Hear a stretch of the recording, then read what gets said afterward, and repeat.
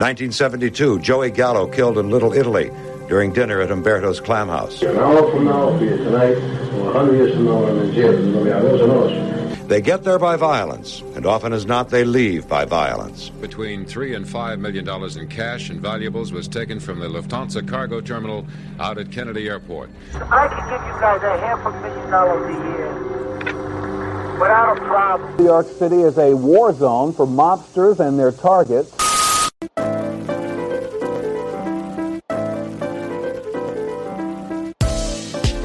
Hello everyone, and welcome into a very special episode 50 of The Black Hand, an organized crime history podcast. I'm your host, Bliss Grieve, and on today's show, we're going to be talking about the history of the Genovese family's New Jersey faction. It's been a few episodes since we talked about the mob, and I thought it'd be fitting if we went back to the show's roots for episode 50, and this group is the perfect way to do that. They were deeply embedded in the family's history from the very beginning, getting their start under early mob boss Joe Masseria. But it was members like Willie Moretti, Richie Boiardo, and Gerardo Cattina that showed that the faction really had some weight in the family. And they paved the way for future New Jersey heavyweights like Bobby Manna, Tino Fumara, Salvatore DeVita, and Louis Gatto, who would turn the state into a gold mine for the Genoveses. Before we get started, if you want to support the show, please rate it and go follow the show's Instagram and Twitter pages at The Black Hand Pod, and please feel free to reach out. Also, consider giving a little bit to the show's Venmo at The Black Hand Pod as well. The link's in the description. But without further ado, let's get right into today's episode. To start, we have to go back to the early 20th century because the story behind the Genovese family's Jersey faction is a tale almost as old as the New York Mafia itself. As early members of Italian organized crime who worked out of New Jersey were under the control of New York City's Masseria family, led by Joe Masseria. But they were really able to prove their worth during Prohibition, for which New Jersey served as a hub. And over the 14 years of Prohibition, approximately 2,000 stills were raided in Jersey, and police confiscated property valued at nearly $9 million. However, as most of you know, at the peak of Prohibition in 1930, violence erupted between the two rival New York City families, and the violence became known as the Castellammarese War, which saw Joe Masseria and his mob family battle it out with Salvatore Maranzano, who was the boss of the Brooklyn-based Castellammarese clan, for control over all Italian gangs in the U.S. Then, on April 15, 1931, Masseria was murdered, leading to the rise of the original 5 families, one of which was the Luciano family, headed by Lucky Luciano. And since most members of the Masseria family's Jersey faction worked as bootleggers for Luciano, many of them were absorbed into his new family. And when Prohibition ended in 1933, the Jersey faction expanded into other crimes.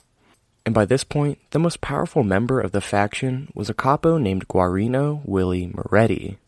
Born in 1894, when Moretti immigrated to New Jersey in his early life, he met his cousins Frank and Eddie Costello, and the three of them would eventually form a gang on the streets of New Jersey. Moretti himself started dabbling in robbery and extortion, and by the early 1930s, Moretti had made enough of a name for himself to be promoted to capo. He also ran a successful gambling racket throughout New Jersey and upstate New York, and even had a crew that included mob heavyweights like Joe Adonis, Abner Zwillman, and up to 60 other members.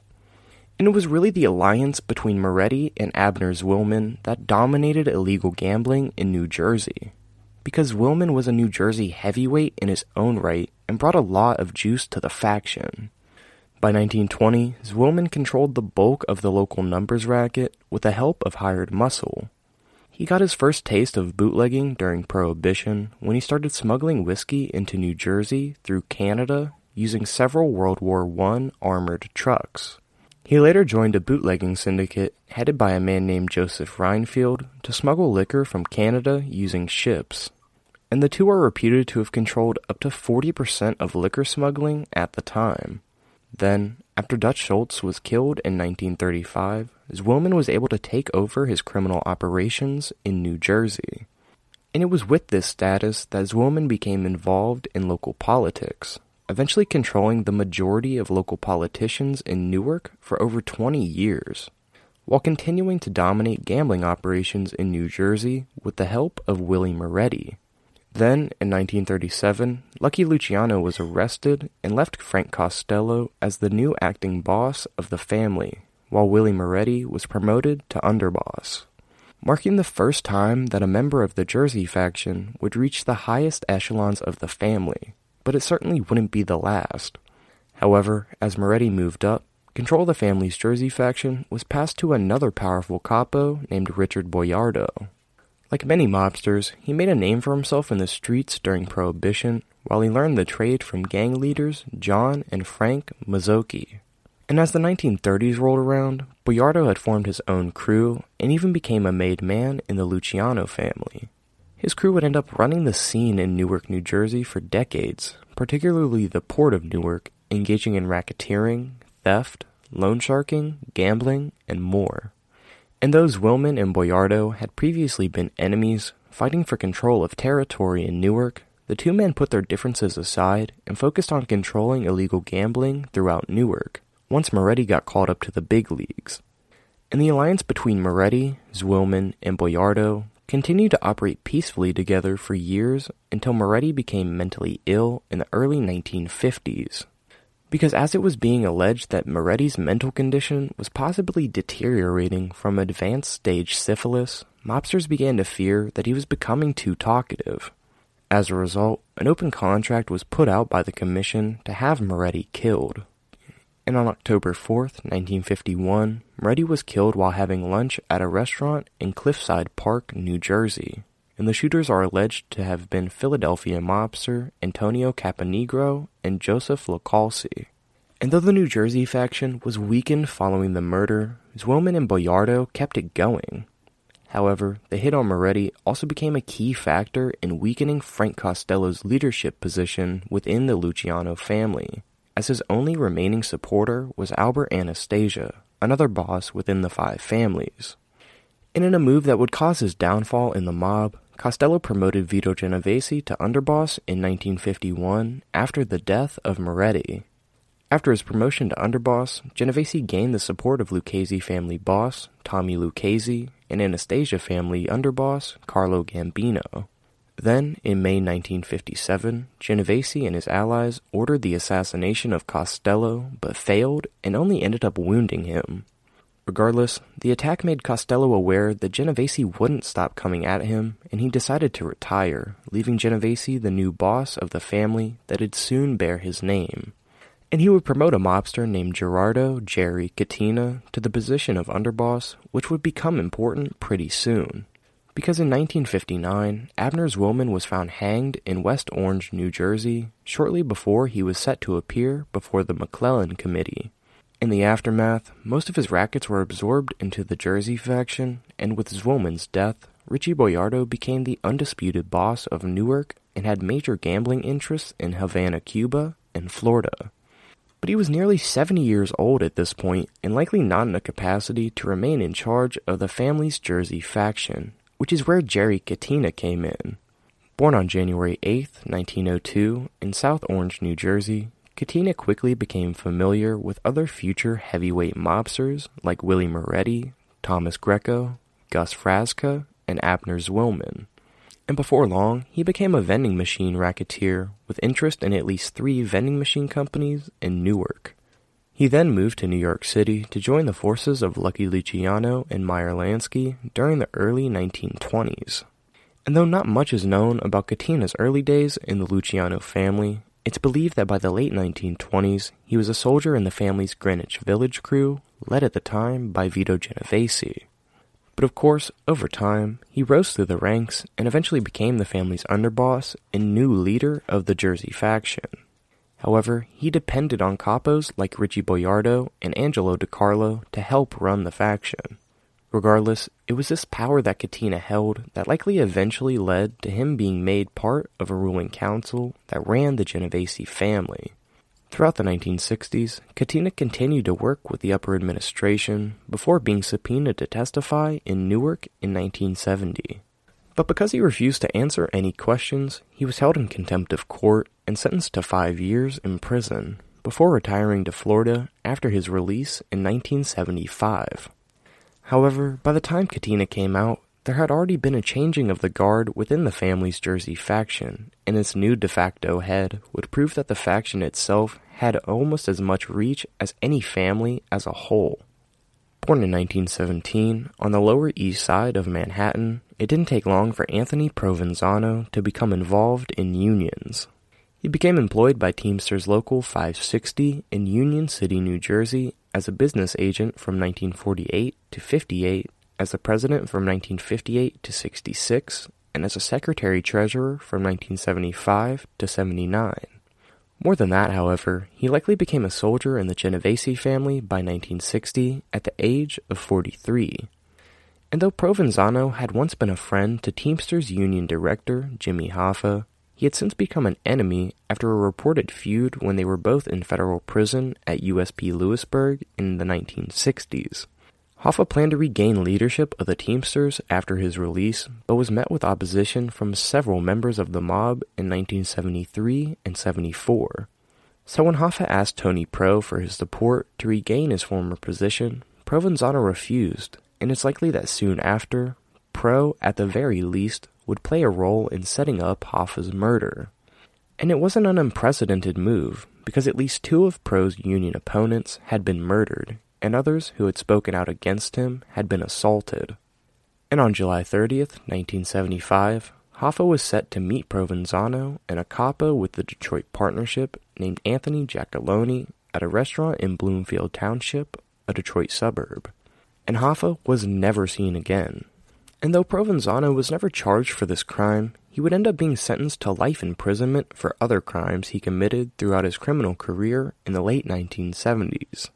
But it wouldn't take long for the Jersey faction to find a new leader, because in the early 1980s, Vincent Gigante became the new boss of the Genovese family and promoted a powerful New Jersey mobster named Louis Bobby Manna to consigliere, putting him in charge of the family's 4 capos in New Jersey in the process.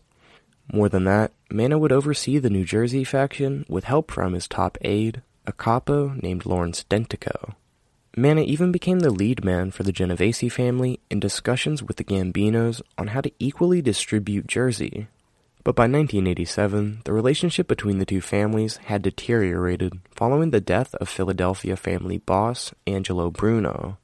And in the aftermath, Gambino boss John Gotti sent word to Manna that the Genovese family should take over Bruno's North Jersey territory and leave more profitable South Jersey operations in Atlantic City to the Gambinos. But an enraged Manna, insulted by the offer, began planning to kill John and his brother Gene Gotti. Making matters worse, following the murder of Jersey-based Genovese capo John DiGilio in May 1988, the Gambinos took over the International Longshoremen's Association in New Jersey. They placed a Gambino soldier named Anthony Pimpinella as the new head of the union, allowing them control over the waterfront rackets at the Newark Elizabeth port. But Manna would never get his chance at revenge because federal agents received information regarding his plan to have Gotti killed and informed the Gambino boss. And in 1989, Bobby and a Jersey faction soldier were indicted for racketeering and conspiring to murder John and Gene Gotti, with Manna eventually being sentenced to 80 years in prison. However, it didn't take long for a faction member to step up and fill Manna's shoes. Born in 1941 in Livingston, New Jersey, Tino the Greek Fumara quickly established himself in the New Jersey faction in the 1960s. Going to work for a Genovese capo named Peter LaPlaca, who controlled the International Longshoremen's Association activities at the local level in New Jersey. Fumara worked closely with Genovese family front boss Frank Funzitieri, who controlled all of the family's northern Jersey waterfront rackets. Tino also gained control of the ILA by paying off Thomas Buzanka, president of ILA local members in Brooklyn and New Jersey. And the connection to Buzanka also allowed him to control Anthony Scotto, the ILA boss of the Brooklyn docks.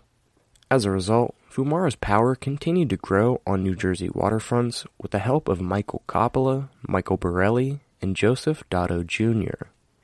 And by the mid-1970s, the Fumara crew controlled many of the Genovese family's union and labor rackets on the New Jersey waterfront. His crew also cooperated in illegal gambling, loan sharking, extortion, and narcotics rackets with a Lucchese family capo named Anthony Asatoro. But in 1979, Fumara was convicted of labor racketeering and federal extortion in Newark and Manhattan and sentenced to 15 years in prison.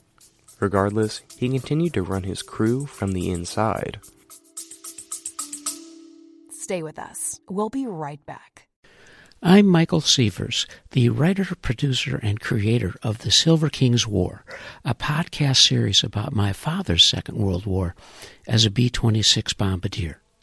Stanley L. Silverfield, a first lieutenant in the United States Army Air Corps from Birmingham, Alabama, rode in the nose, the greenhouse of the famed Martin Marauder. You can find The Silver King's War wherever you listen to podcasts. Different Fumara crew members, like Genovese soldier Mikey Cigars Coppola, assisted Fumara in running the day-to-day operations, while Fumara gave orders through messengers and underlings who frequently visited him in prison. Then, in 1994, Fumara was released from prison and quickly assumed control of the New Jersey faction. While he was away, his New Jersey rival, Genovese capo John DiGilio, was murdered by the family in 1988. The previous head of the Jersey faction, Louis Bobby Manna, was imprisoned in 1989 for conspiracy to murder John and Jean Gotti, and a Lucchese capo who operated in Jersey named Anthony Asatoro had been demoted by Vicamuso and was in hiding. So when Fumara emerged from prison, he was in complete control of not only the Jersey faction, but Jersey as a whole.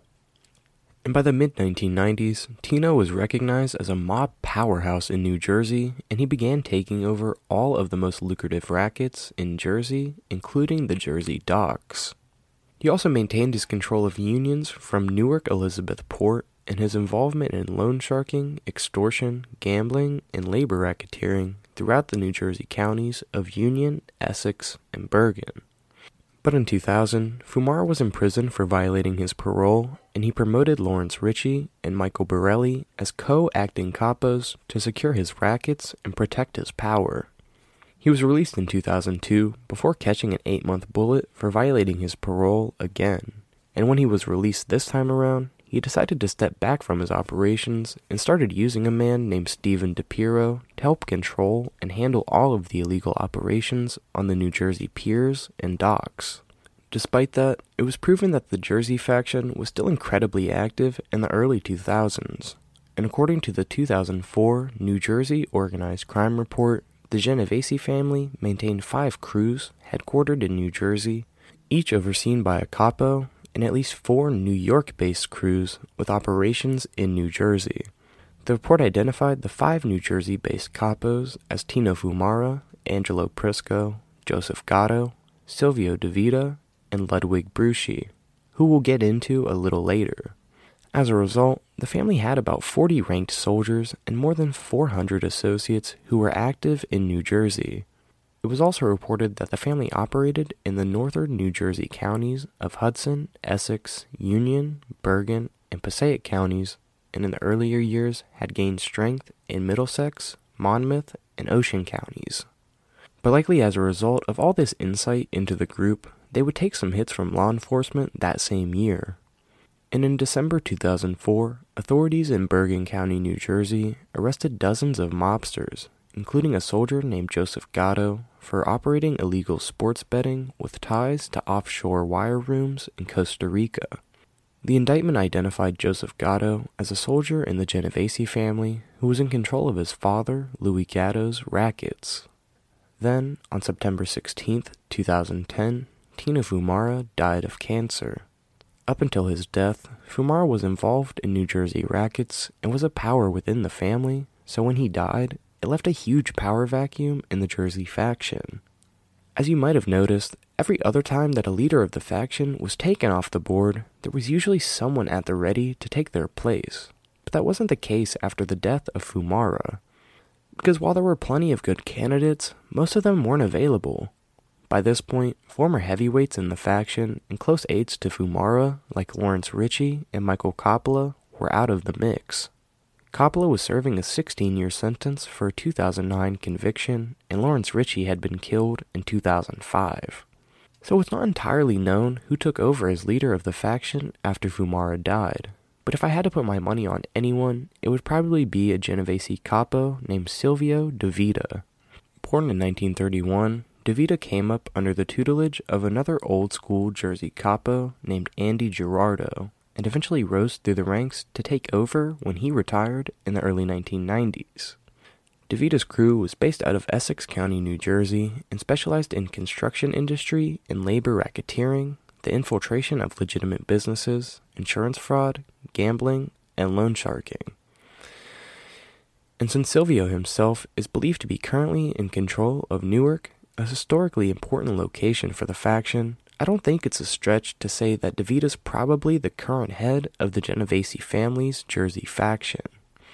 But now that we've really finished talking about the history of the faction's leadership, I figured we'd take a deeper dive into the crews that made up the faction that we didn't really get to talk about. First up is the Prisco crew. Born in 1939, Angelo Prisco came up as a member of the East Harlem Purple Gang in the 1970s, and was later invited to join the Genovese family after the gang disbanded, and he later became a made man. Then, with the 1988 murder of Genovese capo John DiGilio, Prisco was made a capo and given control of the family's operations in Hudson County's Bayonne and Jersey City waterfronts, while he also expanded operations into Monmouth County in Florida. In 1994, Prisco was charged with racketeering as well as DiGilio's murder, but only ended up pleading guilty to a 1998 arson charge and was sentenced to 12 years in prison, beginning a long string of stints in prison, culminating in him receiving a life sentence for the 1992 murder of a Genovese family associate named Angelo San Giulio in 2008. And he would die in 2017 at USP Coleman while serving out that sentence. Another incredibly powerful group within the Jersey faction was the Bruschi crew, led by Ludwig Bruschi, who was first identified by law enforcement as a bookmaker in the 1970s. He continued to operate gambling operations, and by the mid-1990s had risen to the ranks of capo, operating both in North and South Jersey. But he really rose to power in the Jersey faction while Tino Fumara was away in the early 1990s, and even more so after Angelo Prisco was imprisoned in 1994 until 2002. But in June 2003, Bruschi was indicted for running a racketeering enterprise engaged in illegal gambling, loan sharking, and drug distribution. He was paroled in April 2010 and died about 10 years later in 2020. The final crew up is the Gatto crew. It was led by a capo named Peter LaPlaca until the mid-1970s when Louis Gatto took over the crew. He eventually became the boss of Bergen County, New Jersey, with the help of his son, Joseph Gatto, and son-in-law and top enforcer, Alan Greco, controlling a large illegal gambling, loan sharking, and bookmaking operation in Bergen and Passaic counties. The trio used murder, violence, and fear to collect on these rackets, ensuring rivals wouldn't take advantage of their activities. But in 1989, Louis Gatto and Alan Greco were indicted for the murders of Arthur Bell and Vincent Mistretta. They were also alleged to be behind the murders of Jack Ciaramella, Johnny Lombardi, and Peter Adamo. Then, Joseph Gatto was released in 1993 and assumed control of his father's crew, expanding the crew's gambling operations by introducing the use of pagers and cell phones. However, by 1999, he was convicted on illegal gambling charges and took a plea deal where he admitted that he was a capo with the Genovese family. He was released in 2003, but was indicted once again in December 2004 for running an offshore wire room in Costa Rica, which allegedly grossed around $300,000 to $500,000 in profit every week. And when the conviction was overturned in 2005, prosecutors tried again in 2008, but Joseph Gatto died in April 2010 of natural causes without being jailed. And though the Jersey faction has taken a ton of losses, like the deaths of Fumara, Bruschi, and Prisco since the 2004 report, I think that they still have a pretty solid core. For one, Though Salvatore De Vita is around 92 years old, he's still a capo and likely in a capacity to run the faction. Michael Borelli is also still a capo and has plenty of experience as he was an acting capo of the Fumara crew in the early 2000s. And although Mikey Cigars Coppola is still serving his 16-year sentence from 2009, he has a projected release date of 2023 and will likely come out a full-fledged capo. Besides that, the faction also still has a solid group of soldiers, including Stephen DePiero, Lawrence Dentico, Michael Crincoli, Ralph Esposito, and Anthony Palumbo. But that's really all I have for you guys today. I hope you all thoroughly enjoyed today's show, and tune back in next week for episode 51. If you enjoyed today's show, please give it a rating and follow the show's Instagram and Twitter pages at The Black Hand Pod. And feel free to reach out with feedback, suggestions, and comments. Also, please consider giving a little bit to the show's Venmo at The Black Hand Pod as well. But with that said, I hope you all have a great rest of your day. This is your host, Bliss Grieve, signing out.